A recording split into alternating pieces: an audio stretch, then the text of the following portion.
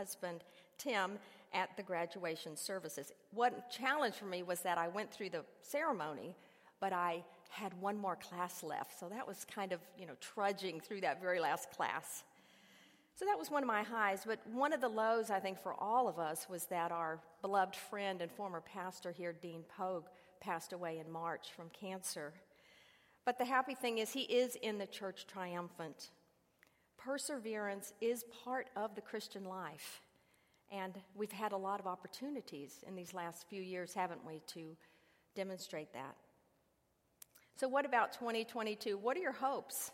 What are your dreams as we face that this year?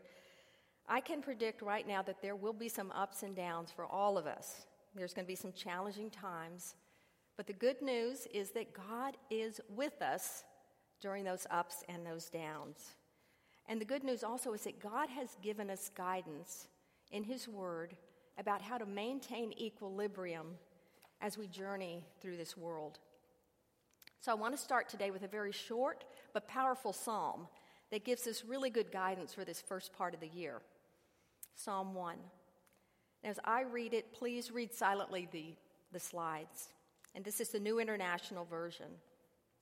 Blessed is the one who does not walk in step with the wicked, or stand in the way that sinners take, or sit in the company of mockers, but whose delight is in the law of the Lord, and who meditates on His law day and night. That person is like a tree planted by streams of water, which yields its fruit in season, and whose leaf does not wither. Whatever they do prospers. Not so the wicked. They are like chaff that the wind blows away. Therefore, the wicked will not stand in the judgment, nor sinners in the assembly of the righteous. For the Lord watches over the way of the righteous, but the way of the wicked leads to destruction. The word of the Lord. Thanks be to God. Let us pray. Lord, we ask you to open our hearts and minds today as we worship together. Holy Spirit, guide my words. Jesus, walk beside us now and always. It's in your name we pray. Amen. What does it mean to have a fruitful life, and what do we need to do to get there? Last week, I listened to your service online, and Pastor Harry preached about the madman Herod and the Magi. And at the end of the sermon, you might remember that he made that comparison for us, that we can either be like the Magi, walking in faith and obedience to God, or like Herod, taking things into our own control and relying on our flesh alone, making bad decisions, our fallen human nature. Psalm 1 can help us live more like the Magi and less like Herod. You see, the Bible has this consistent theme of God reaching out to us, God wanting to have a relationship with us, and He is loyal and steadfast and loving, even though we go up and down in our feelings and emotions. We find life, choice, action, and consequences right here in this very short psalm, and we will be able to relate it to our daily lives. Well, let's just step back and ask, why should we study the Psalms anyway?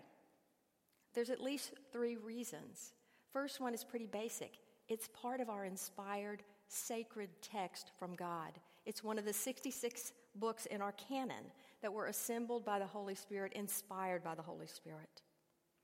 Second, we see that our Lord and Savior Jesus Christ, He quoted the Psalms. And also in Luke 24:44, He tells His disciples in a post-resurrection appearance, He said, "This is what I told you while I was still with you.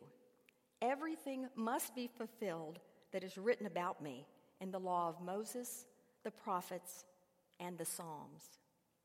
Everything about Jesus, written about Him, is found in the the law of Moses, the prophets, and the Psalms. So to study the Psalms, we learn more about Jesus. We can find Jesus in the Psalms. Finally, to study the Psalms is to strengthen our spiritual life. Throughout the 150 Psalms, they give us guidance for prayer, for talking to God, for how we need to trust Him, for being angry at God, for feeling frustration, for happiness. How do we express that? For despair, for fear. The Psalm shows a full spectrum of emotions that we can embrace. That's why they're important. Well, back to Psalm 1. Where does it fit in the overall psalter of the 150 Psalms? Well, first of all, it's obvious it's the very first one. And most scholars call it the introduction to the Psalms, the preface, the overall place to start for the Psalms. It's a wisdom psalm. We have Psalms of thanksgiving. We have Psalms of lament. This psalm is a wisdom psalm, which means it tells us how to live our life. It tells us about ethics, lifestyle, moral judgment. And it's a preparatory psalm for the rest of the Psalms. This is the way we should be living our lives so that we can most be open to the teaching of the rest of the Psalms. Sometimes it's called the two-way psalm because it talks about the righteous person, it talks about the wicked person. And this idea of comparison is central to the Bible. Jesus talked about the person who built their house on the rock and the person who built their house on the sand. He talked about the sheep and the goats. And images are important also in the Psalms as they are in the Bible. Think about Jesus as the Good Shepherd and all the shepherds that are throughout the Bible. Or the idea that God is a rock. Well, God isn't physically a rock, but the rock to us symbolizes something that is strong and stays put. So the primary image in Psalm 1 is of a healthy, flourishing tree full of fruit by a water source. And a secondary image that is less important is of chaff just blowing away in the wind. So when we come to Psalm 1, we have to ask these questions. What does it mean to have a fruitful life? How do we get there? What are the steps? How do we maintain that? And what do we need to avoid? Psalm 1 is about making choices. And this is a good time of year to be thinking about making choices. It says, blessed or happy are those who make good choices.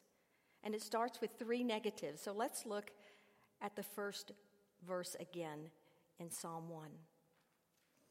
Blessed is the one who does not walk in step with the wicked, or stand in the way of sinners, in the way that sinners take, or sit in the company of mockers.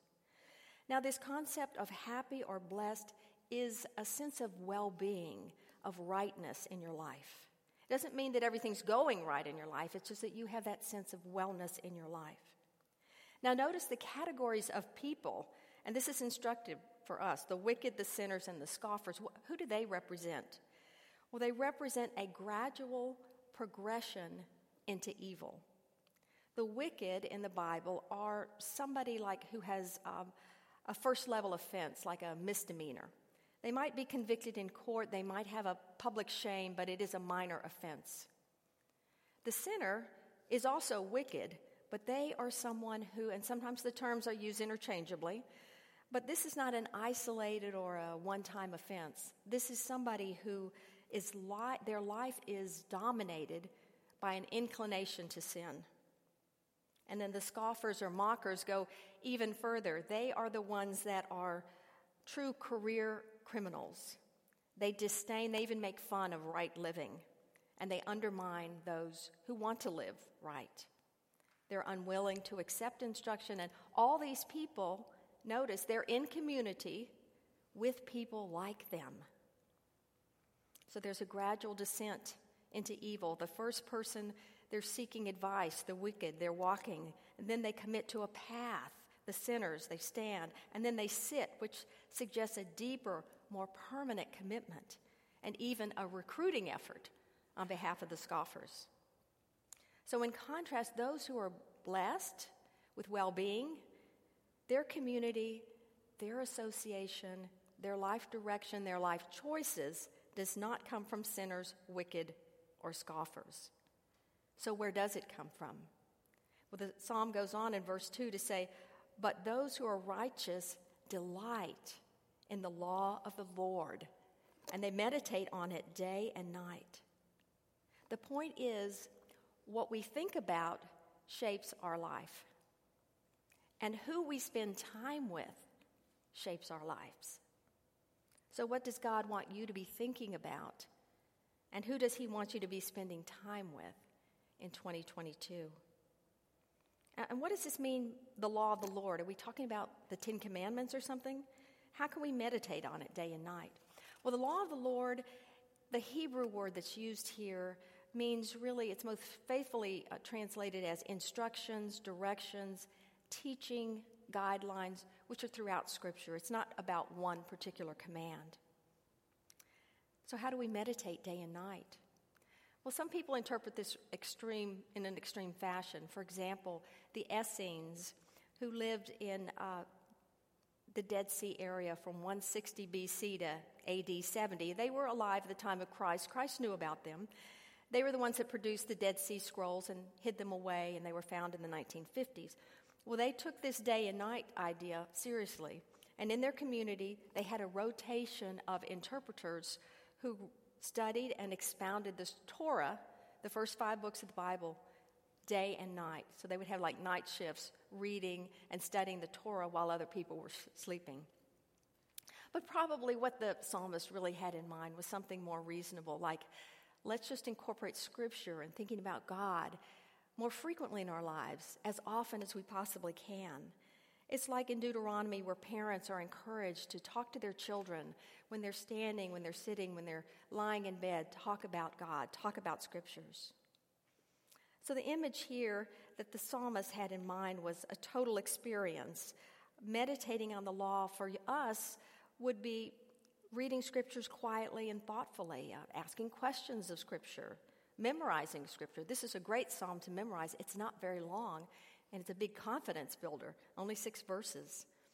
You can slowly write Scripture, journal, draw pictures, read different translations of the Bible to compare it. And sometimes you want to meditate in community. What does that mean? Well, that means joining up a small group or being in a Sunday school class or Bible study where ideas are exchanged and you have those aha moments like, I never thought about it that way, or I wonder if that's what God really meant, or, well, that comment really applies to my life. So the fact that meditation on God's law is mentioned in this very first psalm of the Bible is a suggestion by the editors who made it first that the Psalms are a great time, a great part of the Bible to spend time with. We know those we know about what the people that follow God don't do. We know what they like to do as a habit, and what is the result? Verse 3, that person, the righteous people, are like a tree planted by streams of water, which yield its fruit in season, and whose leaf does not wither. Whatever they do prospers. So the trees have a sufficient water supply, and they bear the right kind of fruit in the right season, and their leaves do not wither. They're resilient. These trees provide shade and food for people and animals. They remain fruitful in difficult times because they have deep roots and they are tied to a water source. There's quiet, strong growth going on in the trees. Do we have quiet, strong growth going on in our lives that's strengthening our relationship with Jesus Christ? Do we delight in hearing the instructions of the Lord and talking and thinking about how it applies to our lives? What are our streams of water that nurture us spiritually? Well, here's the icing on the cake, you may think, because the last line says, whatever they do prospers. In other translations, it says, in all that they do, they prosper. Is this all of a sudden an opportunity for the health and wealth gospel? Sorry to disappoint you, but the translation of the word prosper has led to some confusion. It may be the best English word, but it doesn't really mean, it means a promise of a reward, but not even necessarily a material reward. A better translation of the word is thrives, especially thriving spiritually. Like the fruitful tree, the image, the person is connected to God and is able to grow and bear those fruits of the Spirit through the challenges of life. That is good news for us. So in contrast, what are the wicked like? In verse 4, it says, "Not so the wicked. They are like chaff that the wind blows away." Now we know from verse 1 that they hang around with people like them, the wicked, the sinners, the scoffers, and the result is, this tells us the result, they become inconsequential and expendable like chaff. Now I'm not a farmer, but having researched it, when a farmer threshes grain and winnows it, that's when they beat the grain to loosen the husk, then they scoop it up and throw it up in the air for the wind to blow away the lightweight and useless husk. And that is what the wicked are compared to, lightweight and useless things. And this is what happens to them. It says, "Therefore the wicked will not stand in the judgment, nor sinners in the assembly of the righteous. For the Lord watches over the way of the righteous, but the way of the wicked leads to destruction." The wicked, like Herod, have made their choices. They're not interested in following God. They want to do things their own way. They separate from God. This is their choice. This is not God's choice for them. And I do want to note that the word destruction, it says, "But the way of the wicked leads to destruction." That word does not mean eternal damnation. There is always hope for the wicked, the scoffer, the sinner, right up to the very end. It might lead to that, but we don't know. God is always reaching out to us. So as we conclude, what does this mean for us today? First, if you want to avoid the fruitless way, if you want to avoid being inconsequential, then watch who you walk with, where you walk, who your friends are, in large and small ways. Do an inventory, make some adjustments. It's the first part of the year. Diplomatically withdraw from some relationships that are not helpful in your life and maybe lean into some other ones. Jesus said in Luke 11:28, "Blessed are those who hear the word of God and obey it." He wants us to walk our talk. Which are you more like in every area of your life? Are you more like a fruitful tree with well-watered stability, or the dry, dusty, wind-blown impermanence of useless chaff? The tree in this psalm should be a picture of our lives as Christians. We should be rooted, productive, flexible, quietly growing, marked by beauty and fruitfulness, attracting others, animals, people, hospitality, just like a tree does.